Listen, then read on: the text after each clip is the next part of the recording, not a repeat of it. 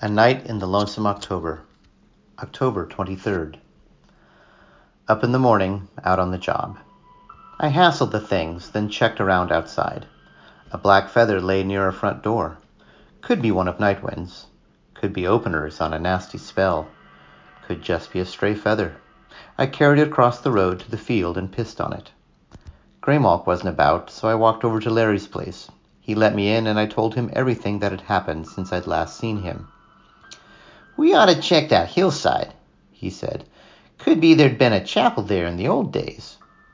True. Want to walk over now? Let's. I studied his plants while he went for a jacket. There were certainly some exotic ones. I hadn't told him yet about Linda Enderby, perhaps because he'd revealed in passing that all they'd spoken of was botany. Perhaps the great detective really was interested in plants. He returned with his jacket and we went out. It was somewhat blustery when we reached the open fields. At one point we came across a trail of huge, misshapen footprints, leading off in the direction of the good doctor's farmhouse of the perpetual storm. I sniffed at them. Death. The big man's been out again, I remarked. "I haven't been over that way to say hello," Larry said. "I'm beginning to wonder now whether he isn't a rather famous man I've already met, seeking to further his work." He did not elaborate, as we came upon a crossbow bolt about then, stuck in the bole of a tree. "What about Vicar Roberts?" I said. "Ambitious man. I wouldn't be surprised if his aim is to be the only one left standing at the end, sole beneficiary of the opening." "What about Lynette? This doesn't require a human sacrifice, you know. It just sort of greases the wheels." "I've been thinking about her," he said. "Perhaps on the way back we could go by the vicarage and you could show me which room is hers." "I don't know that myself, but I'll get Greymalk to show me. Then I'll show you." "Do that." We walked on, coming at last to the slopes of the small hill I had determined to be the center. "So this is the place," he remarked. "More or less. Give or take a little, every which way. I don't usually work with maps the way most do." We wandered a bit then. "Just your average hillside," he finally said. "Nothing special about it, unless those trees that are the remains of a sacred grove." "But they're saplings. They look like new growth to me." "Yeah, me too. I have a funny feeling you're still missing something in that equation. Am I in this version?" "Yes." "We've discussed this before. If you take me out of it, where does that move it to?" "The other side of the hill, and farther south and east. Roughly the same distance as from your place to a point across the road from Owen's." "Let's take a look." We climbed the hill and climbed back down the other side. Then we walked southeastward. Finally, we came to a marshy area where I halted. "Over that way," I said. "Maybe 50 or 60 paces. I don't see any point in mucking around in it when we can see it from here. It all looks the same." "Yes, unpromising." He scanned the area for a time. "Either way, then," he finally said, "you must be still leaving something out." "A mystery player?" I asked. "Someone who's been lying low all this time?" "It seems as if there must be. Hasn't it ever happened before?" I thought hard, recalling games gone by. "It's been tried," I said then, "but the others always found him out." "Why?" "Things like this," I said. "Pieces that don't fit any other way." "Well?" "This is fairly late in the game. It's never gone this long. Everyone's always known everyone else by this time, with only about a week to go." "In those situations where someone was hiding out, how did you go about discovering him?" "We usually all know by the death of the moon. If something seems wrong afterward, that can only be accounted for by the presence of another player. The power is then present to do a divinatory operation to determine the person's identity or location." "Don't you think it might be worth giving it a try?" "Yes, you're right. Of course, it's not really my specialty, even though I know something about all of the operations. I'm a watcher, and I'm a calculator. I'll get someone else to give it a try, though." "Who?" I don't know yet. I'll have to find out who's good at it and then suggest it formally so that I get to share the results. I'll share them with you then, of course. What if it's someone you can't stand? It doesn't matter. There are rules, even if you're trying to kill each other. If you don't follow them, you don't last long. I may have something that person will want, like the ability to do an odd calculation, say, for something other than the center. Such as? Oh, the place where a body will be found, the place where a certain herb can be located, the store that carries a particular ingredient. Really? I never knew about those secondary calculations. How hard are they to perform? Some are very hard. Some are easy. We turned and began walking back. How hard's the body finding one? He asked as we climbed the hill. They're fairly easy, actually. What if you tried it for the police officer we put in the river? Now that could be tricky, since there are a lot of extra variables involved. If you just misplaced a body, though, or knew that someone had died but didn't know where, that wouldn't be too hard. That does sound like a kind of divination, he said. When you talk about it being an anticipator of having a pretty good idea of when something's going to happen, or how, or who will be there, isn't that a kind of divination? No, I think it's more a kind of subconscious knack for dealing with statistics against a fairly well-known field of actions. Well, some of my calculations would probably be a lot closer to doing overtly what you seem to be doing subconsciously. You may well be an intuitive calculator. That business about finding the body, though, that smacks of divination. It only seems that way to an outsider. Besides, you've just seen what can happen to my calculations if I'm missing some key factor.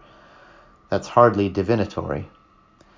Supposing I told you that I've had a strong feeling all morning that one of the players has died.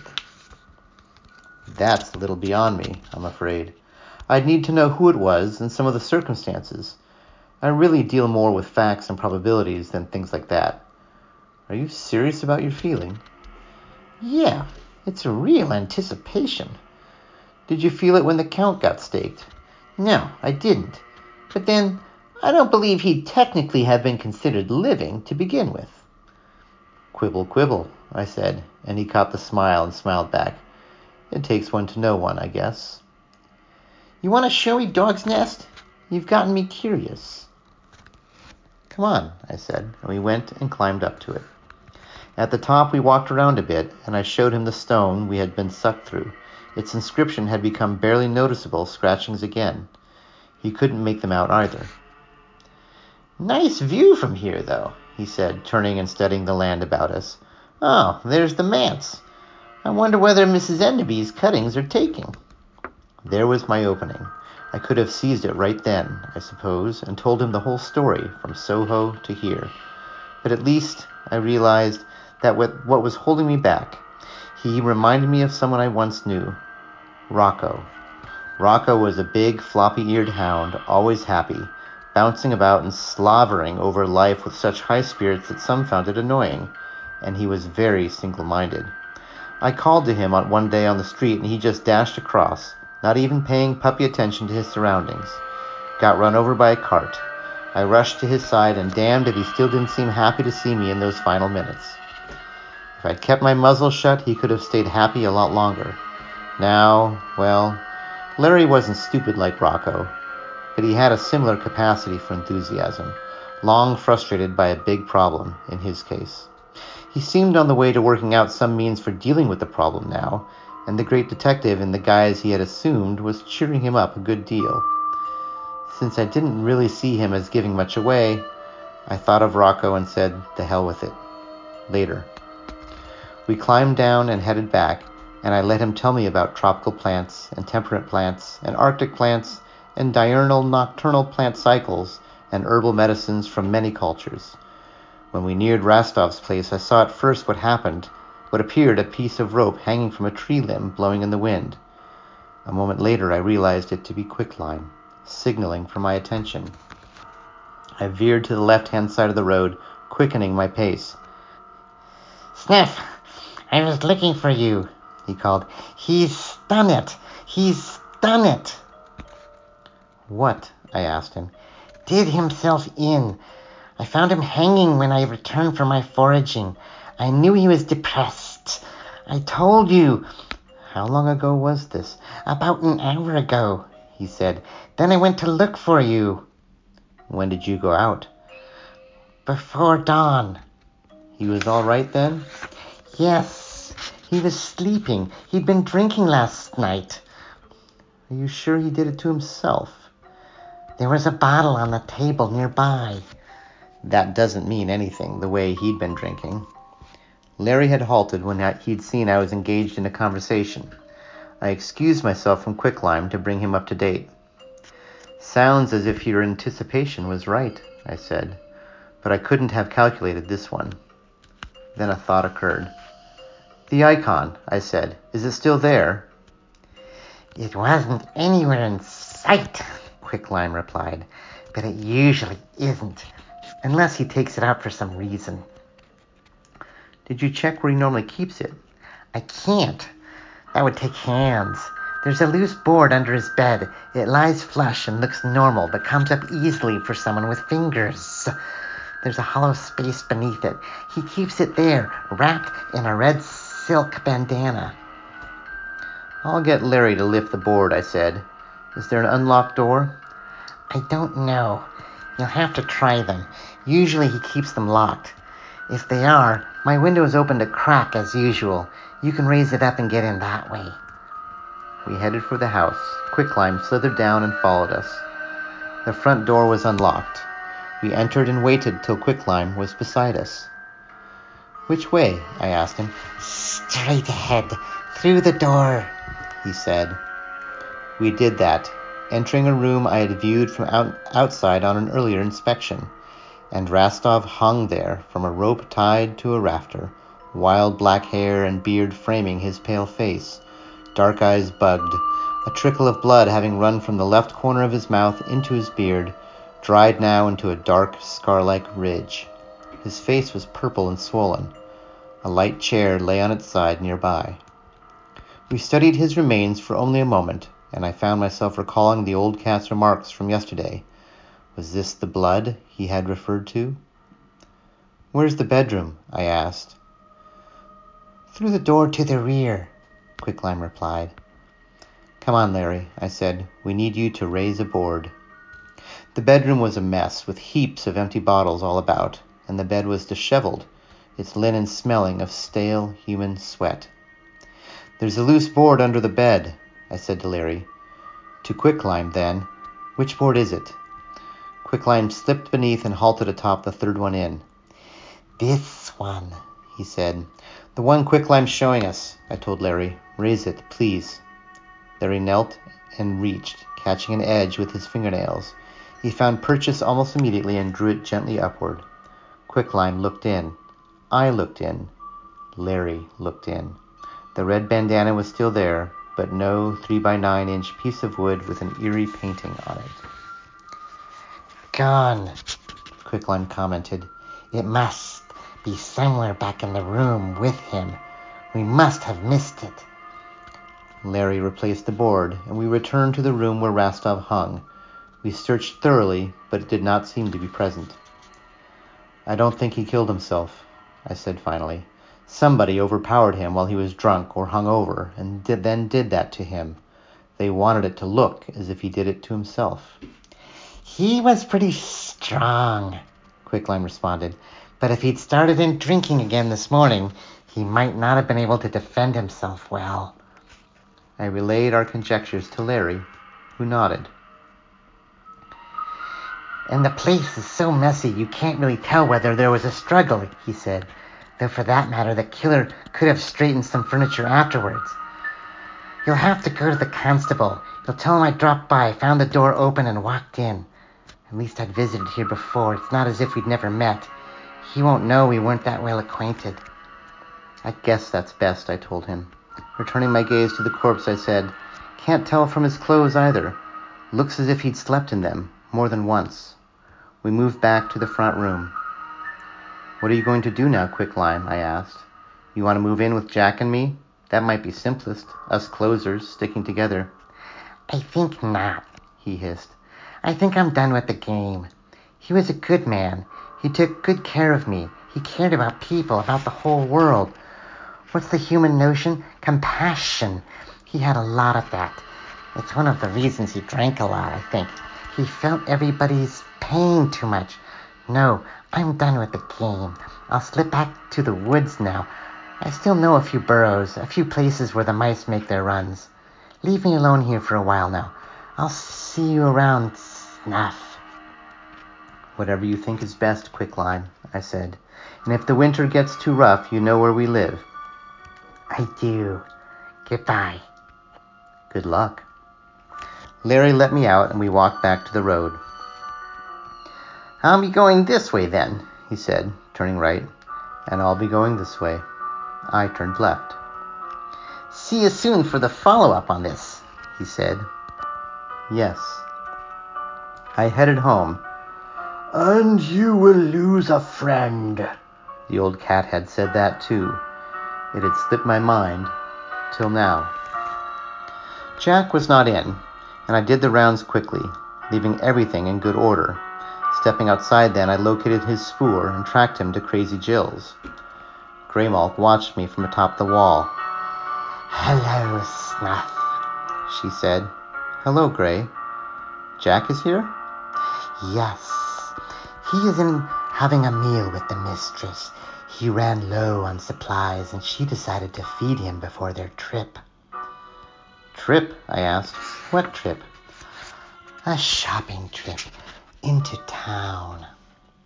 He did say something about being low on necessaries and needing to visit the market soon. Yes. So he sent for a coach. It should be here in an hour or so. It will be exciting to see the town again. You're going too? We're all going. The mistress also needs some things. Shouldn't we stay behind to guard the places? The mistress has a very good day-long warding spell, which she will share. It will also capture likenesses of attempted trespassers. I understand that a part of the reason we are going this way is to see whether anyone tries such a thing. Everyone will see our coach go by. On our return, we may learn who our most important enemies are. This was decided recently, I take it. Just this morning, while you were out. This may be a good time for it, I acknowledged, with the big event only a week from tomorrow, and in light of the way things have been going. Oh, she rose and stretched, and jumped down from the wall. There are new developments. Walk with me, I said. Where? To the vicarage. You said we have an hour. All right. We left the yard, headed south. Yes, I told her as we went, we've lost the Mad Monk, and I recounted the morning's events. And you think the vicar did it? She asked. Probably. He seems our most militant player, but that's not why I wanted to visit his focus. I just wanted to learn the location of the room where he keeps Lynette a prisoner. Of course, she said. If he has the Count's ring and the Alhazred icon, as well as the Pentacle Bowl, he could do some pretty nasty things between now and next week. You said they mainly increased his technical prowess, and I thought you meant for the ceremony. But he could hurt people with them right now. I asked the mistress. Well, that's technical. But you acted as if it weren't important. I still don't think it is. He'd be a fool to use the actual tools that way, when he should be relying on his own abilities. The tools have a way of producing repercussive effects when they're used extracurricularly. He could wind up hurting himself badly unless he's a real master. And I don't think he is. How can you be sure? I doubt a master would run around with a crossbow shooting at bats or plan a human sacrifice when it's not absolutely necessary just to be safe. He's insecure in his power. A master aims at economy of operations, not proliferation. That sounds right, Snuff. But if he's too insecure, mightn't he be tempted to try an operation with the tools against the rest of us anyway? Just to narrow the field and make things easier for himself later on. If he's that foolish, the results are on his own head. And the person he directs the power against, don't forget that. It could be you. I understand you're safe if your heart is pure. I'll try to remember that. When we reached the vicarage, she led me around to the rear. Up there, she said, looking at a window directly overhead. That's her room. I've never seen her about, I said. I gather from Tekla that she's been locked up for several weeks. I wonder how securely. Well, she hasn't come out, to my knowledge.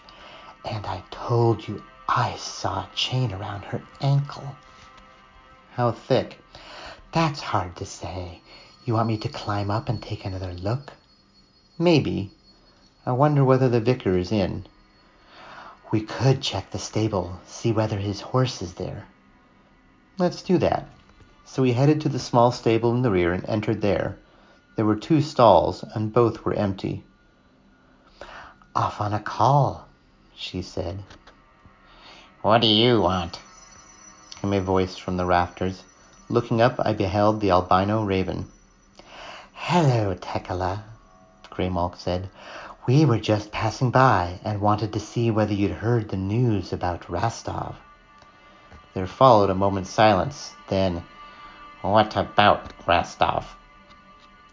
He's dead, Greymalk said. Hanged. And what of the snake? Come back to the woods. Good. I never liked snakes. They raid nests, eat eggs. Have you any news? Only that the big man has been about again. There was an argument at the farmhouse, and he went out to the barn for a time and crouched in a corner. The good doctor went after him, and there was more argument. He ran off into the night then. Went back later, though. That's interesting. I wonder what it was about. I don't know. Well, we'll be going now. Goodbye. Yes. We departed and returned to the vicarage. Greymalk looked back. She can't see us from that rafter, she said. Do you want me to climb up? Wait, I said. I want to try a trick I learned from Larry. He approached the back door, and I checked the stable again. I could see no flash of white. Rising onto my hind legs, I put a paw against the door for balance, held it a moment, then dropped it to join the other in pressing on the knob towards its center. I turned my body as I made the effort. I had to try 3 times, adjusting my grip. The 3rd time it went far enough to make a clicking sound, and my weight caused the door to swing inward.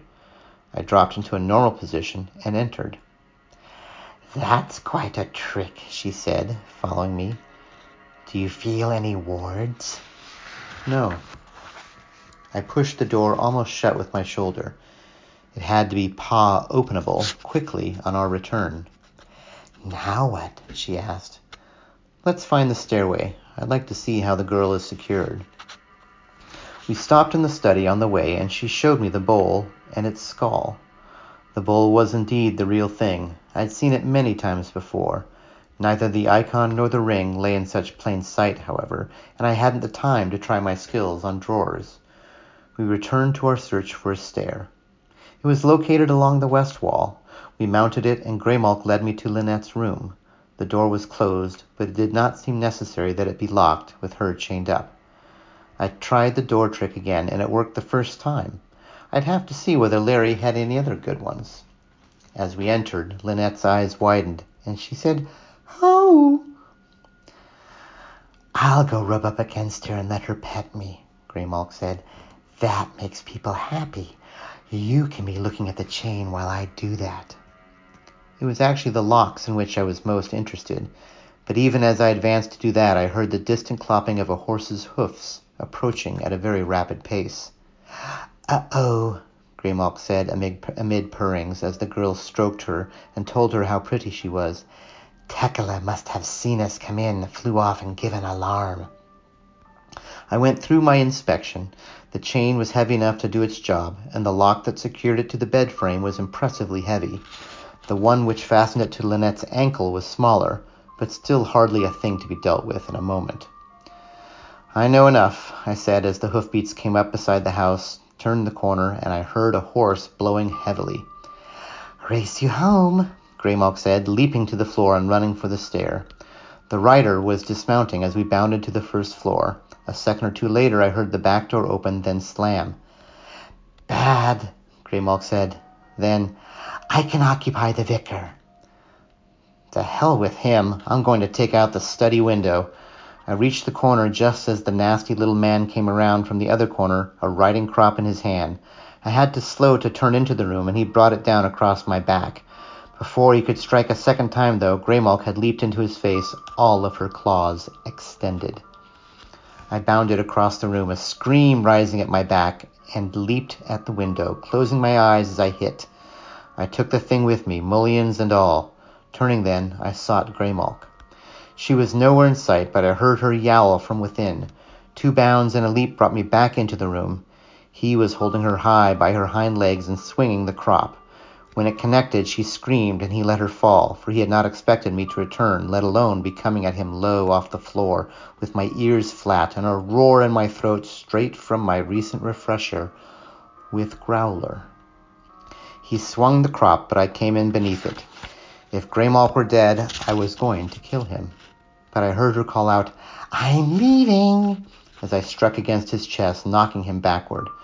My jaws were open, and his throat had been my target, but I heard her going out the window, and I turned my head and bit hard, hearing cartilage crunch as I drew my teeth along through his right ear. Then I was off of him, and across the room, and following Greymalk outside to the sounds of his screams. "Want to ride on my back?" I called to her. "No, just keep going." We ran all the way home. As we lay there in the front yard, me panting and her licking herself, I said, "Sorry I got you into that, Grey." "I knew what I was doing," she said. "What did you do to him there at the end?" "I guess I mangled his ear." "Why?" "He hurt you." "I've been hurt worse than that." "That doesn't make it right." "Now you have a first-class enemy." "Fools have no class." "A fool might try the tools against you, or something else."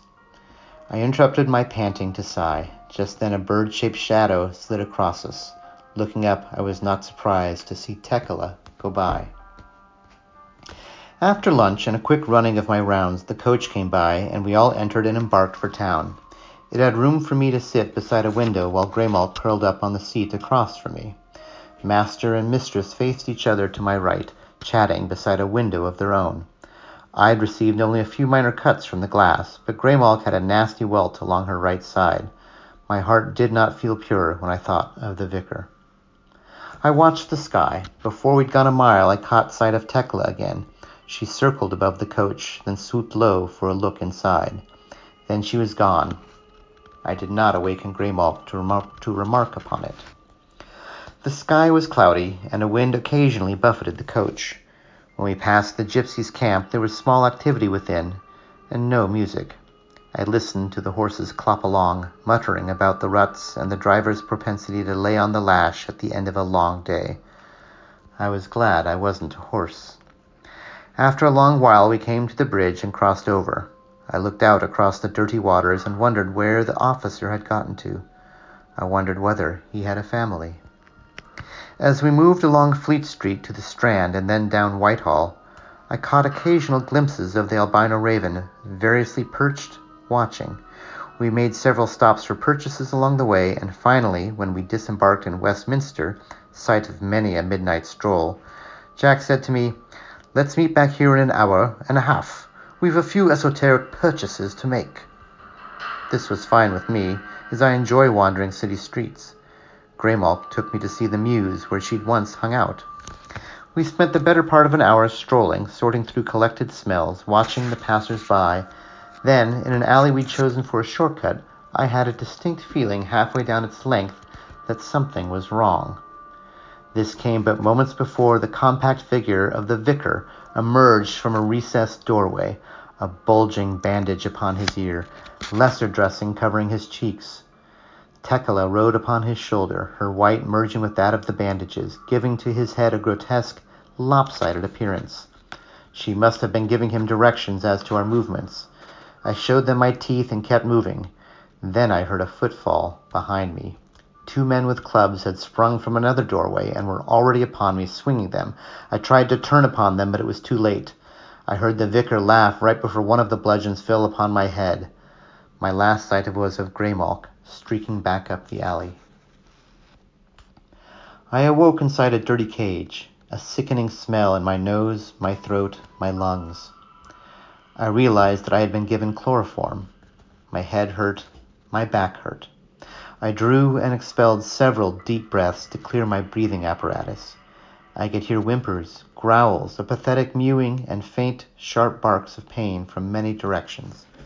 When my sense of smell began to work again, all manner of doggy and catty airs came to me. I raised my head and looked about, and wished I hadn't. Mutilated animals occupied cages both near and far. Dogs and cats without tails or the proper number of legs, a blind puppy whose ears had been cut off, a cat missing large patches of her skin, raw flesh showing at which she licked, mewing constantly the while. What mad place was this? I checked myself over quickly to make certain I was intact. At the room's center was an operating table, a large tray of instruments beside it. On hooks next to the door across the way hung a number of once white laboratory coats, with suspicious-looking stains upon them. As my head cleared, my memory returned to me, and I realized what had happened. The vicar had delivered me into the hands of a vivisectionist. At least Greymalk had escaped. That was something. I inspected the door to my cage. It was a simple enough latch that held it shut, but the mesh was too fine for me to reach through and manipulate it, and the mesh was too tough to be readily breached by tooth or claw. What would Growler counsel? Things were a lot simpler in the primeval wood. The most obvious plan was to fake lassitude when they came for me, then to spring to attack as soon as the cage door was opened. I had a feeling, though, that I wasn't the first ever to think of such a ploy, and where were the others now? Still, I couldn't just lie there and contribute to medical understanding, so unless something better came along, I resolved to give this plan a try when they came for me. When they did, of course, they were ready. They had a lot of expertise with fangs and knew just how to go about it. There were 3 of them, and 2 had on elbow-length padded gloves. When I pulled the awake, lunge, and bite maneuver, I got a padded forearm forced back between my jaws, and my legs were seized and held while someone twisted my ear painfully. They were very efficient, and they had me strapped to the table in less than a minute. I wondered just how long I'd been unconscious. I listened to their conversation as they began their preparations. "Strange him paying us so well to do a job on this one," said the one who had twisted my ear. "Well, it is a strange job, and it does involve some extra work," said the one who was arranging the instruments into neat little rows. "Bring over some clean parts buckets. He was very specific that when we render him down a piece at a time for candles, there be no foreign blood or other materials mixed in." "How's he to know? For what he's paying, he can have it his way. I'll have to scrub him out." "Do it." A brief reprieve to the sound of running water followed, drowning out some of the whimpers and cries which were beginning to get to me. "And where's the cast for his head?" "I left it in the other room." "Get it. I want everything to hand. Nice doggy." He patted my head as we waited.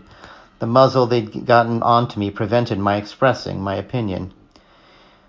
"He was a strange one," said the 3rd man, a thin, blond fellow with very bad teeth, who had been silent till then. "What's special about doggy candles?" "Don't know and don't care," said the one who had patted me, a large, beefy man with very blue eyes, and he returned his attention to his instruments. "We give a customer what he pays for." The other returned then, a short man with wide shoulders, large hands, and a tick at the corner of his mouth. He bore what looked like an odd-sized lunch pail. "I have it now," he said. "Good. Then gather round for a lesson." Then I heard it. Zip!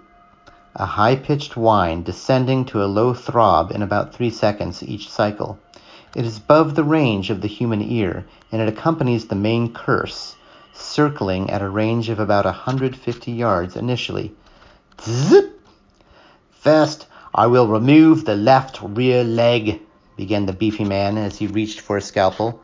Zip! The others drew near, reaching after other instruments and holding them ready for him. Zip! The circle might well be smaller by now, of course. There came a loud pounding upon an outer door. "The devil," said the beefy man. "Shall I see who it is?" asked the smaller man. "No, we're operating. You can come back if it's important." Zip! It came again, more heavily. This time it was obviously the sound of someone kicking upon the door. "Inconsiderate lout, ruffian, churl." Zip! The third time that the knocking occurred, it seemed as if each blow were performed by a strong man striking his shoulder against the door, attempting to break it down. "What cheek! Perhaps I should have words with him." "Yes, do." The shorter man took a single step toward the entrance when a splintering sound reached us from the next room, followed by a loud crash. Zip! Heavy footsteps crossed the outer room. Then the door immediately across from me was flung open. Jack stood upon the threshold, staring at the cages, the vivisectionist, myself upon the table. Greymalk jeered in from behind him. "Just who do you think you are, bursting into a private laboratory?" said the beefy man. "Interrupting a piece of scientific research," said the tall man. "And damaging our door," said the short man with the wide shoulders and large hands. Zip! I could see it now, like a black tornado surrounding Jack, settling inward. If it entered him completely, he would no longer be in control of his actions. "I've come for my dog," he said. "That's him on your table." He moved forward. "No, you don't, laddie," said the beefy man. "This is a special job for a special client. I'll be taking him and leaving now." The beefy man raised his scalpel and moved around the table. "This can do amazing things to a man's face, pretty boy," he said. The others picked up scalpels also. "I guess you've never met a man as really knows how to cut," the beefy one said, advancing now. Zip! It was into him, and that funny light came into his eyes, and his hand came out of his pocket and captured starlight across the ruins on the side of the blade.